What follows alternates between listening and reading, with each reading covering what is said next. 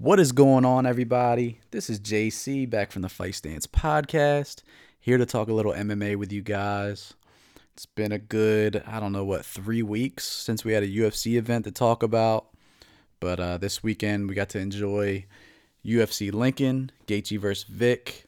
Some great fights on that card, so we'll talk a little bit about that. I also want to talk about the MMA Pro League, which will be coming up in September.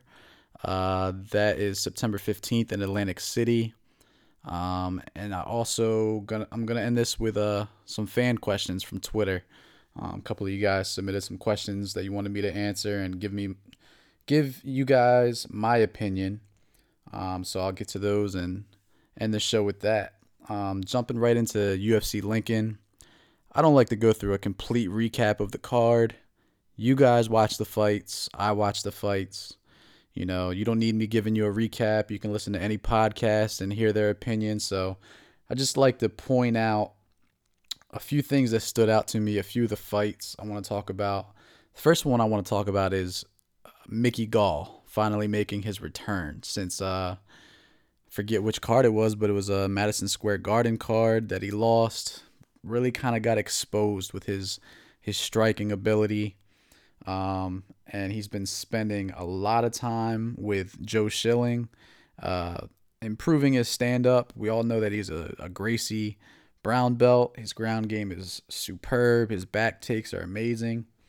The length that he has is something special. The frame that he has, and he's good on the mic. He likes to call guys out and so on and so forth.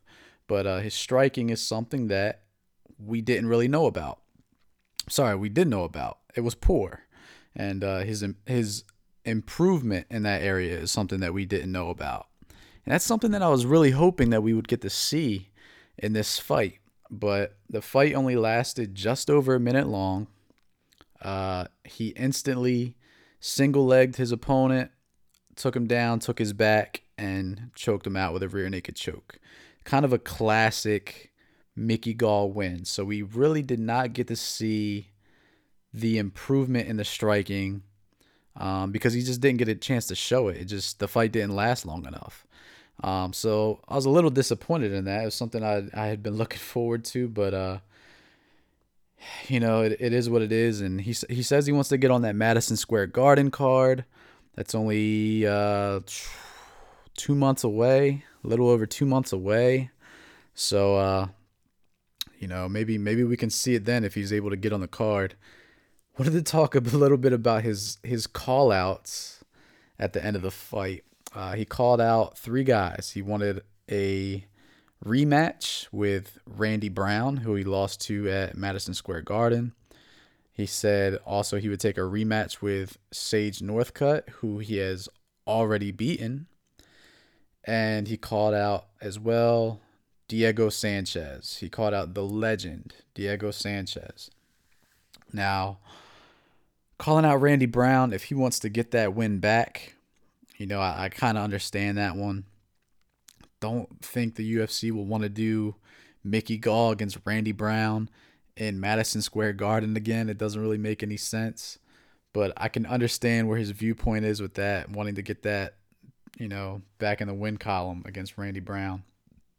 Sage Northcutt, or who he called Sage Corncutt, don't understand this one. When you've already beaten a guy and you beat him with no no question. It was a finish. It was a clear-cut finish. I'm not really sure where he's running with this one. Maybe it's because Sage Northcutt just recently was a co-main on a fight night, and he has a big name, and the UFC is trying to promote him, and Mickey Gall is just trying to get back in that limelight. He went from fighting a guy like Sage Northcutt to being on a Madison Square Garden card to now taking all this time off, and he is now opening up the prelims in Nebraska. So it's kind of a fall from grace. I understand where he's trying to get back in the limelight. He's trying to get his name back out there. He's trying to get a bigger fight. Maybe he can get a co-main against a guy like Sage Northcutt. But to improve his record, to improve his career, to improve his stock, his ranking, whatever you want to say, I don't understand the Sage Northcutt call out. So hopefully that does not happen. And then the third guy was Diego Sanchez. Now, Diego is fighting on the UFC 228 card here in about 2 weeks. So the chances that Diego is going to fight on that card and then turn around and fight again in November at his age, it's not good. And I hope it doesn't happen that way. I don't want to see Diego take some punishment in this fight and then turn right around and fight in November. As far as the name value, I like the call out. You know, a lot of people still like watching Diego Sanchez fight. You know, the Ultimate Fighter 1 winner, and he's been in the game for so long. He's got a lot of fans. He's got a lot of social media fans with what he's doing with the gentleman who has Down syndrome, and getting him a fight. You know, an unsanctioned setup fight that he did for that guy, and you know, Diego's always been a likable guy. He's always gonna have fans. So I like the call out of Diego Sanchez. That's kind of what Mickey Gall should be going for. The veteran who may be on his way out, but he still has name value. You can beat him. It's the Kelvin Gastelum way, you know? Kelvin Gastelum ran through Bisping, and he was going to fight Anderson Silva, and he fought Vitor and these guys.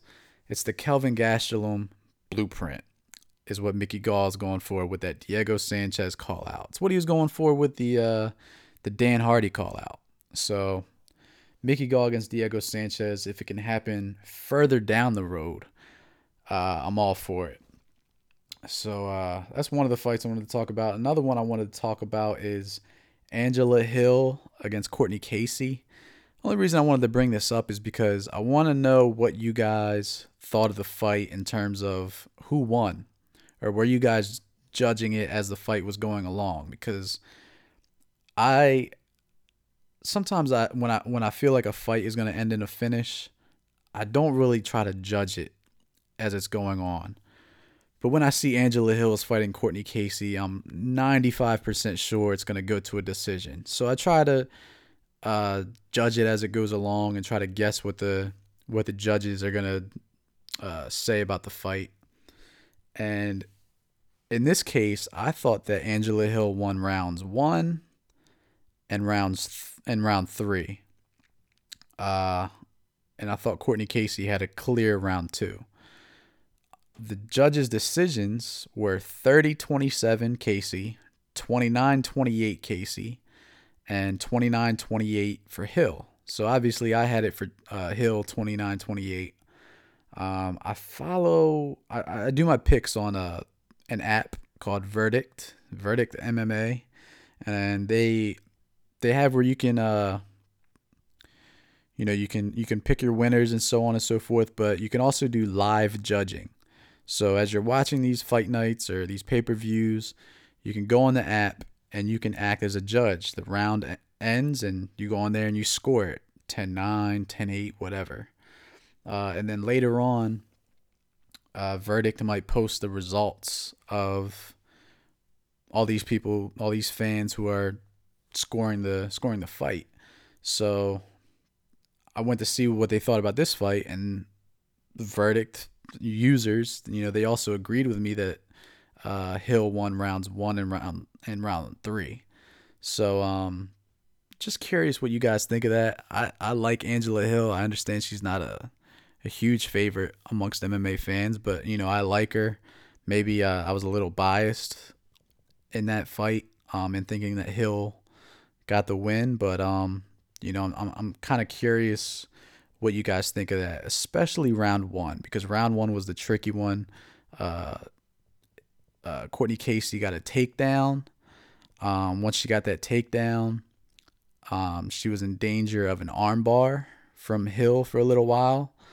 She did well to defend it, but she didn't do any damage with her takedown. So I'm kind of curious how you guys go about your scoring when you watch these fights. The last fight I want to talk about on UFC Lincoln, obviously, is Justin Gaethje against James Vick, the main event.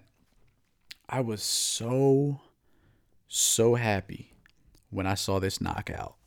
Now, I am not one to give betting advice to you guys. I'm not good at picking winners of fights. I don't do tape study. I just kind of go off of what I remember, and I I don't do betting. I'm not a betting guy. I just like to pick winners for fun. And I guess if I was a betting guy, I would do some more tape study and things like that. But I just like to watch the fights and pick them for fun. And I get a lot wrong because of that. So I picked Vic to win.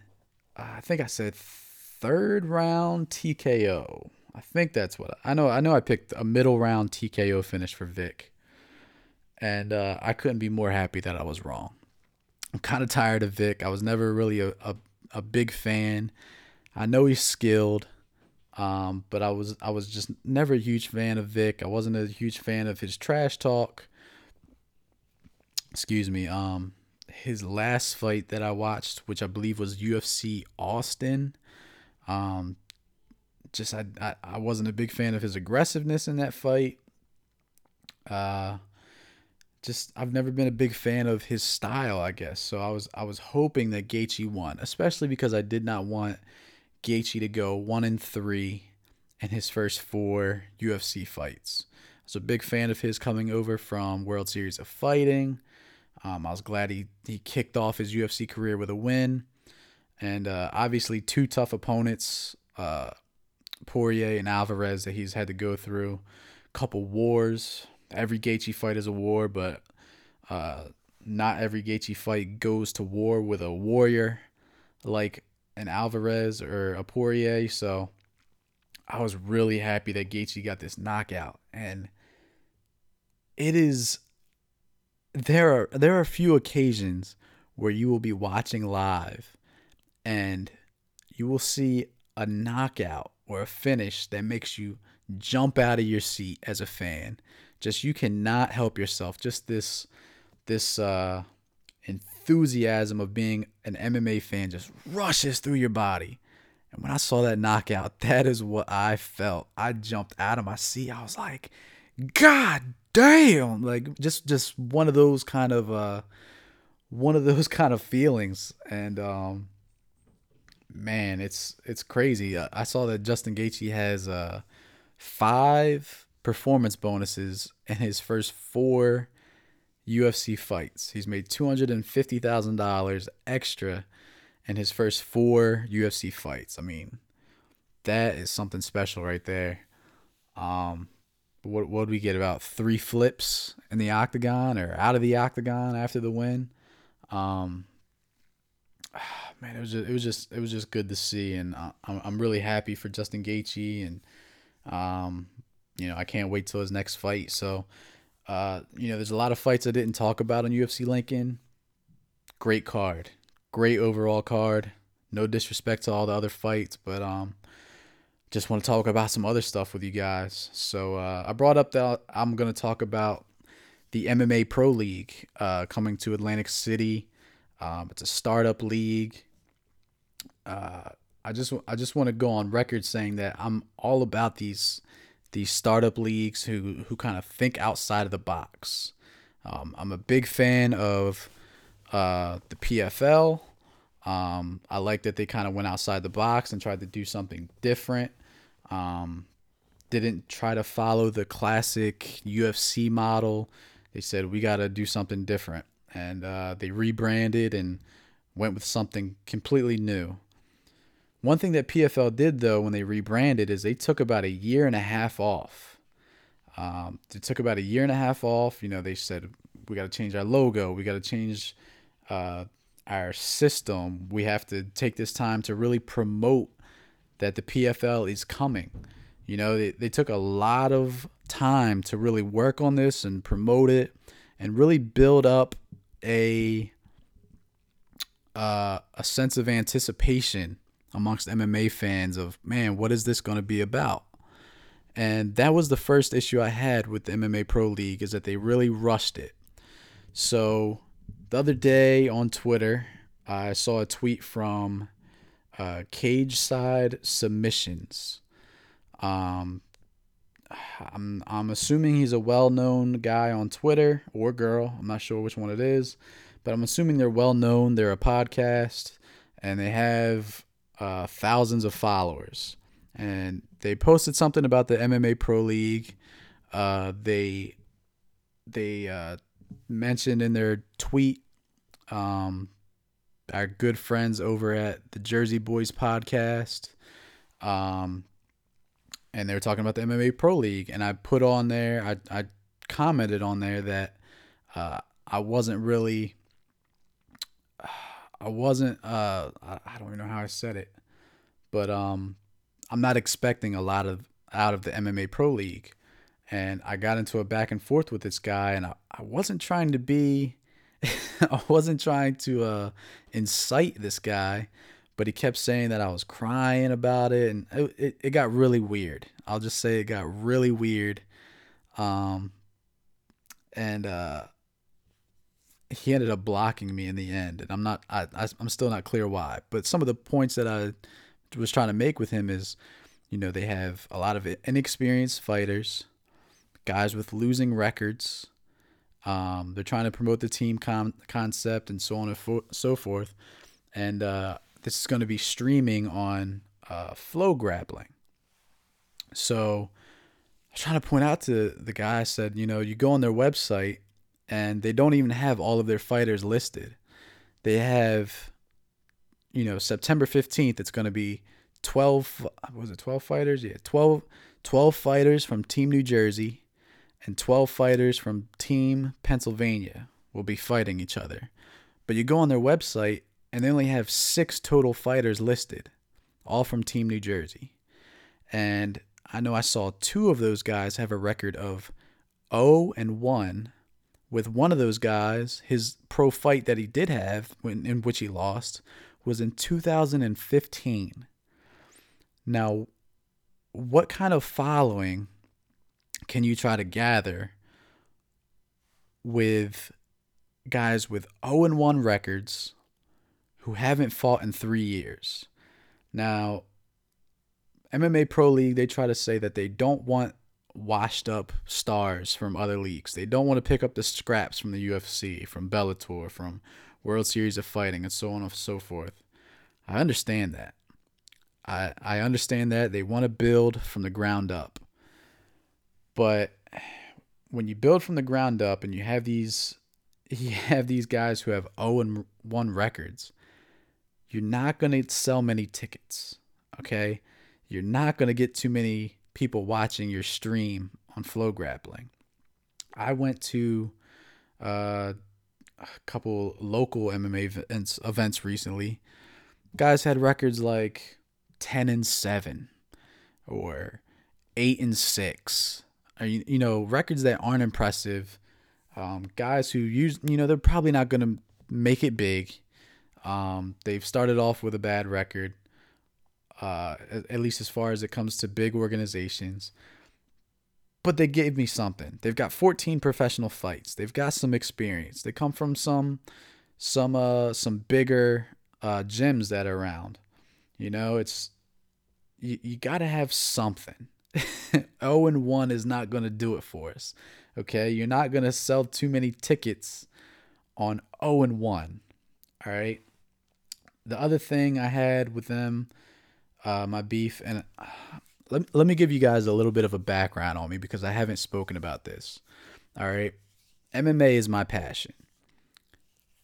I have a career which pays very well. I can retire early. I will have a pension. I have, a nice house, and I take care of my family. I have one child with one on the way, and my career helps me do all these things. But my career isn't something that I want to do for the rest of my life. So last year I decided, why not, while I have this stability, I have this career that's not going to go anywhere. While I have this stability, why not take a risk go back to school and try to do something that I'm passionate about and make a career switch. And, I kind of had this view that if I shoot for the stars, I'll land on the clouds. The clouds being my current career, shoot for the stars. If it doesn't work out, I still have a great income. I still have my retirement, still take care of my family, all those things. So I went back to school, and I'm a junior in college. I'm 28 years old. I'm a junior in college, and I'm studying sports management. And what I'd really like to do is I'd like to represent some of these fighters. You look at Ali Abdelaziz and Brian Butler Al over there at Sucker Punch Entertainment. And some of these guys, these are the guys that I am following. Now, let's not get into Ali Abdelaziz and all that follows him, but I'm just giving you an example of the career path that I'm trying to follow. Now, given that background, I tend to look at things from a business perspective. Okay, I know a lot of you guys could care less about the business perspective of MMA. And 100% go along with that. I'm fine with that. I understand it, but that's what I like to look at. So looking at the business aspect of MMA Pro League, I feel like they've done a very poor job with promoting their league. I'm going to give you some examples.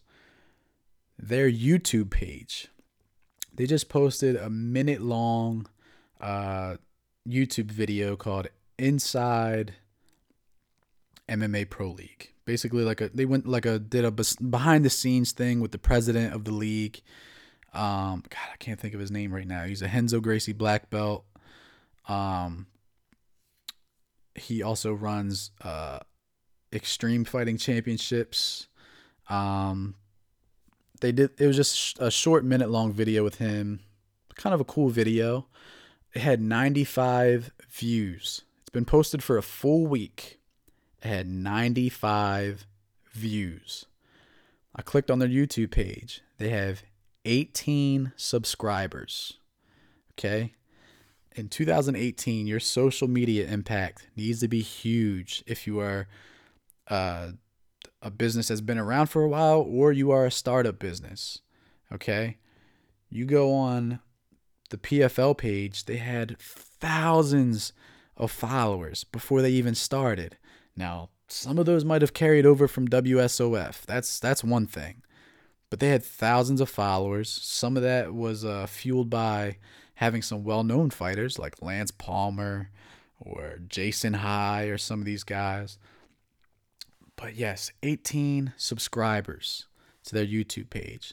So you go on their Twitter page or their Instagram page. They have less than 500 followers on their social media pages.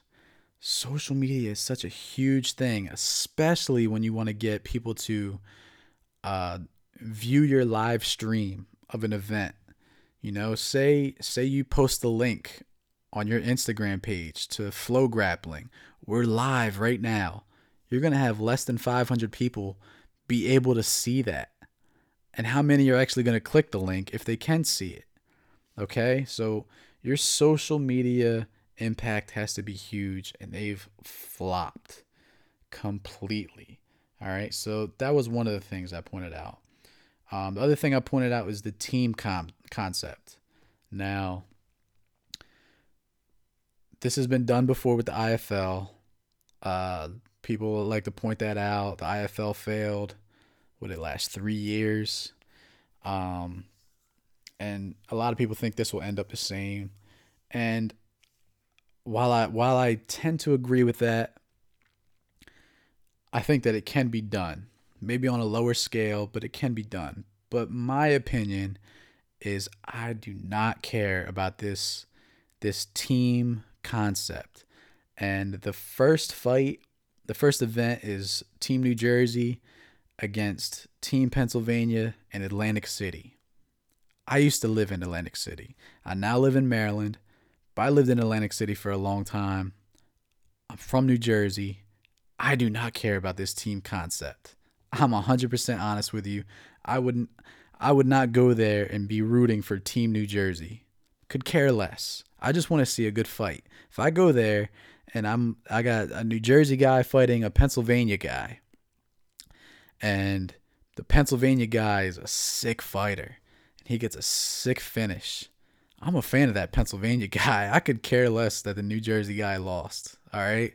So the team concept, throw that out the window. All right. Throw that out the window. I don't care about it, even though I'm from New Jersey and this is based in New Jersey. The other thing is they're doing this point system. Now, I get they're doing the team concept and you have to have a point system with that concept. So what they're doing is they add up all the points at the end of the night, and at the end of the night, they announce a winner. So if a fighter gets a decision win, it's 3 points. If he gets a submission win, it's 4 points.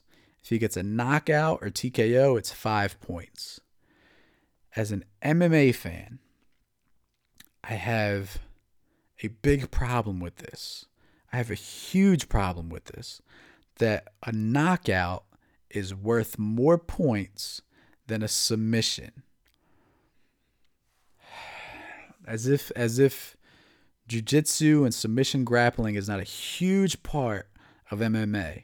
And I think where this stems from is the guy who is bringing MMA League to us is a former executive from HBO Boxing. So what he knows is knockouts, is striking. All right. But this is MMA. So if you're appealing to MMA, submissions are a huge part of the game. What if you have a guy who is basically a jiu-jitsu guy? He's almost non-existent in this league. One of the teams is coached by Dan Miller. You know, that's a big jiu-jitsu camp up there. They're jiu-jitsu black belts up there. You know, I just don't agree with this whole thing of a knockout being more than a submission, being worth more points than a submission. I think it's bogus. I think they need to make them equal points. If we're going to go with a point system, we need to make them equal points. And,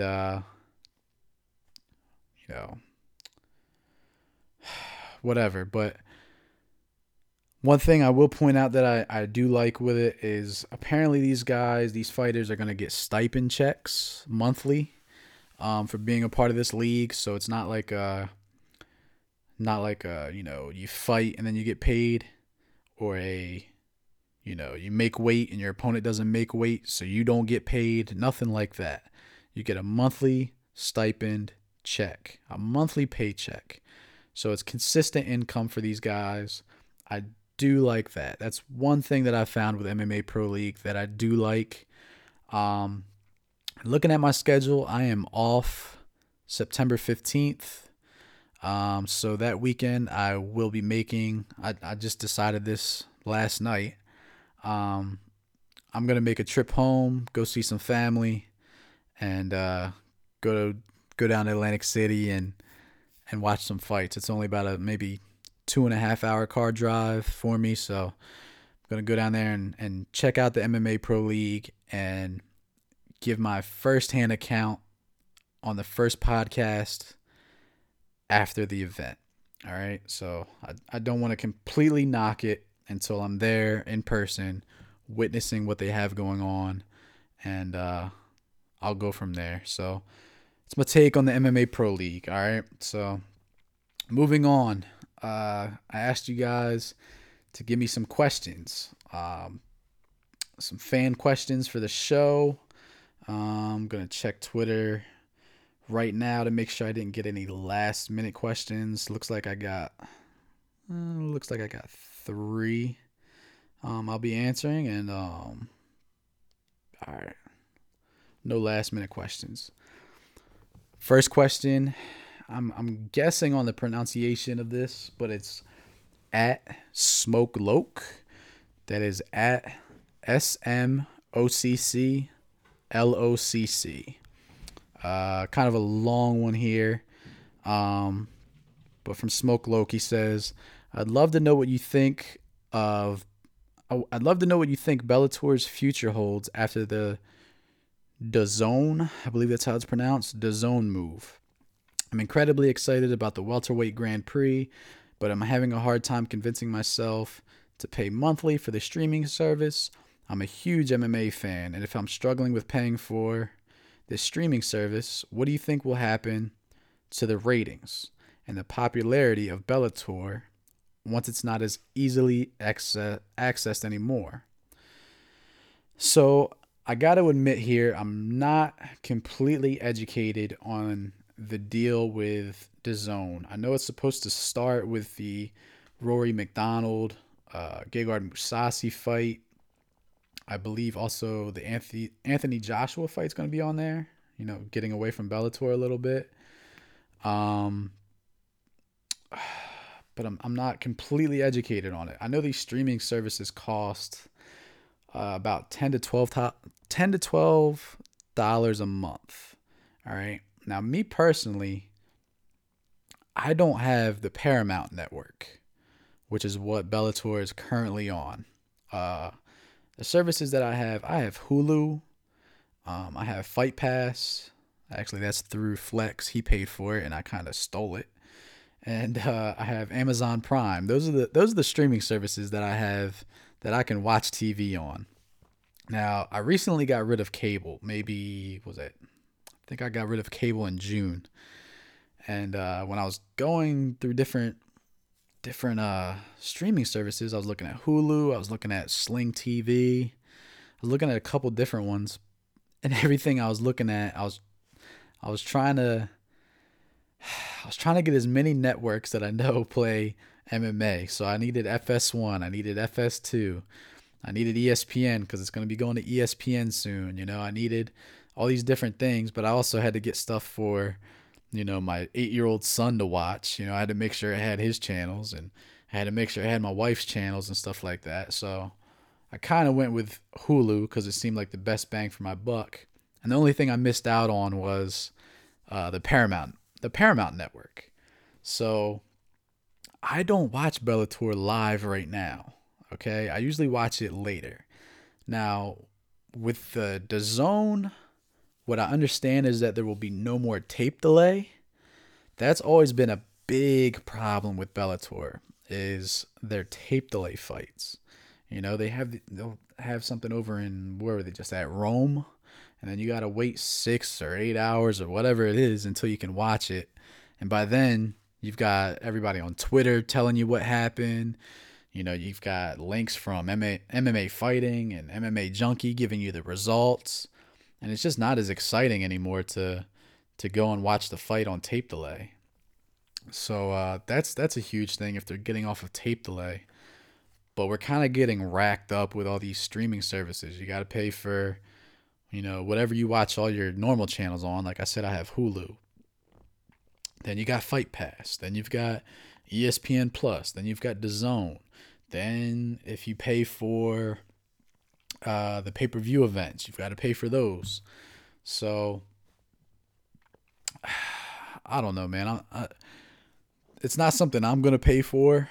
I'm not sure what it's gonna do to Bellator's ratings. I can't see it having a popular effect because if I go and talk to somebody right now, but about the zone, they're gonna be like, "The what?"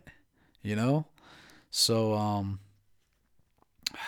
it's it's just not popular enough. It's a European streaming service. Over here in America, we tend to have some other streaming services. So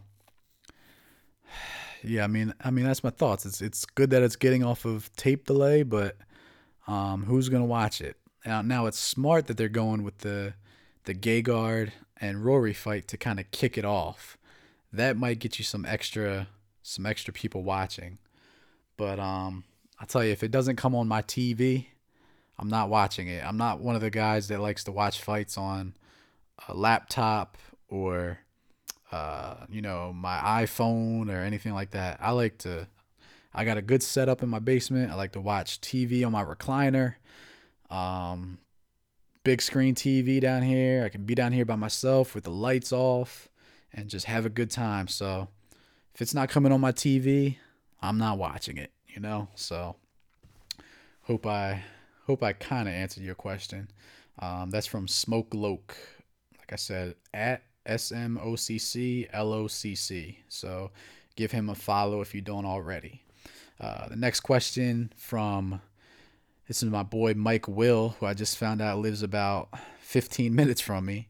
So Mike Will is at Serial Sensei. That's CEREALSENSEI. My boy Mike Will, man, we gotta watch some fights soon. But Mike Will's question is, what percentage chance do you give Anthony Pettis against Tony Ferguson? So this fight was just announced as the co-main to Conor and Khabib at UFC 229. I love the placement of it. I'm glad to see Tony's back. We thought that leg injury was going to keep him out a long time, especially for you guys that saw the scar that he was sporting on Instagram. You know, it was a pretty nasty injury, despite the goofiness of how it happened. But what's the percentage that I give Anthony Pettis? So like I said, when I was talking about Gaethje versus Vic, I'm not a betting man. If you're looking for somebody to give you any kind of betting tips, I'm not your guy. I am often wrong, and I'm not afraid to admit that. Um, me and Flex, we used to exchange fight picks back in the day, just through texts, and we would kind of go through each main event and discuss who we thought was going to win, what round, uh, by what kind of finish, and so on. And I was actually really good at it. But when I was doing that, I was going back and I was watching maybe the last three fights of each fighter and then making my decision and really analyzing it. These days I go by gut decision, and it's a horrible way to do it. All right. So let me just get that out of the way. As far as this fight goes, we got to see where Tony's confidence is in his leg. Um, it's always possible with any athlete, any professional athlete, when they have a surgery like that, what kind of confidence are they going to have in planting that leg and throwing that leg kick? Things like that. Is it going to be in the back of Tony's mind that he could re-injure it or, you know, get hurt again? Maybe hurt his other leg. Who knows? So where is he at mentally as far as that leg? That plays a part for Anthony Pettis. We were all expecting him to be out longer. He's a little superhuman in that he's gotten back so quick. Tony's a lot bigger. He's a much better wrestler. They both have a good jiu-jitsu game, mostly from the bottom. Both guys like to be on their backs when it comes to the ground game. So it might end up being a stand-up fight, which would give Anthony Pettis a shot.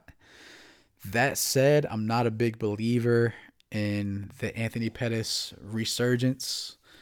I think Tony Ferguson is just a much bigger, better fighter. And if I'm putting a percentage on Pettis, I'll go 20%, pretty low, 15 to 20%. Um, I definitely got Tony Ferguson in that fight. It's a 3-rounder. I'll say it goes the distance, and I'll say Tony wins unanimous, 30 to 27 across the board. Like I said, I'm not good with with guessing winners, so you guys might want to bet on Pettis. Last question I got is from Kevin. This is at UFC underscore fight underscore life. Kevin's always interacting with me, always retweeting my stuff. So I love Kevin, man. So go out and follow Serial Sensei, and also give a follow to Kevin, UFC underscore fight underscore life. Kevin's question is, what's next for Gaethje now? especially considering the lack of damage he took, which extends his career. And then right after that, there was a comment from at the Fight Geek. Go ahead and follow at the Fight Geek. The Fight Geek said it's either Lee, as in Kevin Lee, Dan Hooker, or Al Iaquinta. Now, there's a rumor that Lee and Iaquinta might be fighting each other.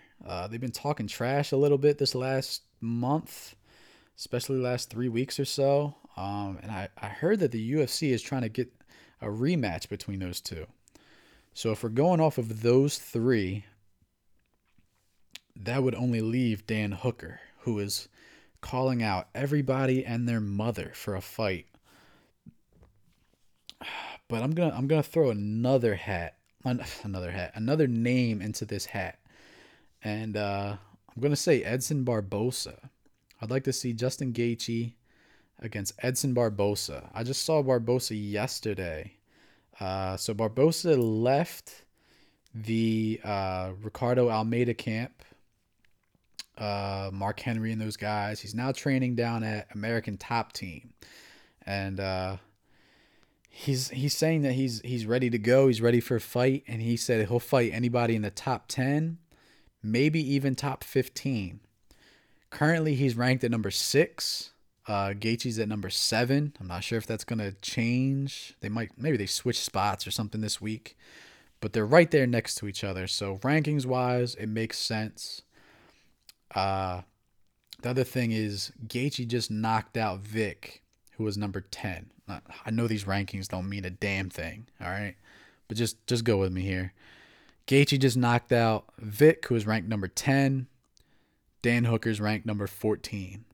So while I think that Gaethje would be willing to fight Dan Hooker, I think a fight with Barbosa would be much easier to sell at this point. I think Gaethje would be much more willing to take it. I think Edson Barbosa would be willing to take it. And you look at Barbosa, the kind of fights that he's had recently with Khabib and with Kevin Lee, with them just taking him down and just wrestling him to death and just ground and pound and just grinding out these brutal wins. I think that he would welcome a guy like Justin Gaethje who he could stand up with an entire fight. We know Justin Gaethje has this wrestling background, but he never uses it. So Justin Gaethje wants to stand.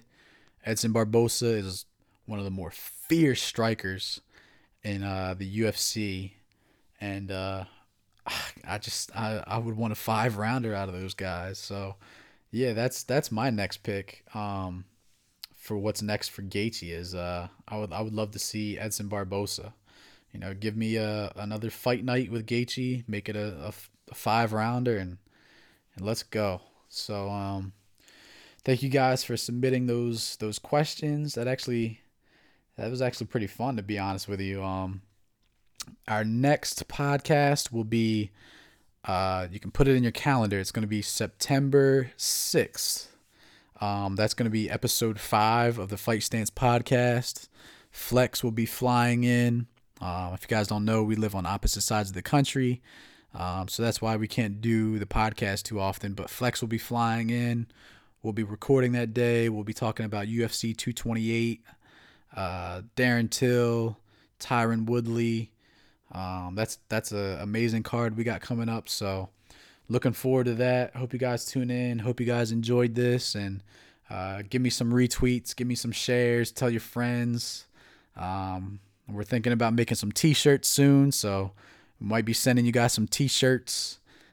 Make sure you sport your Fight Stance podcast t-shirts on Twitter and Instagram and at your local gym and everything else, and help promote us if you enjoy listening, and give some feedback. Let us know what you think as always, and until next time.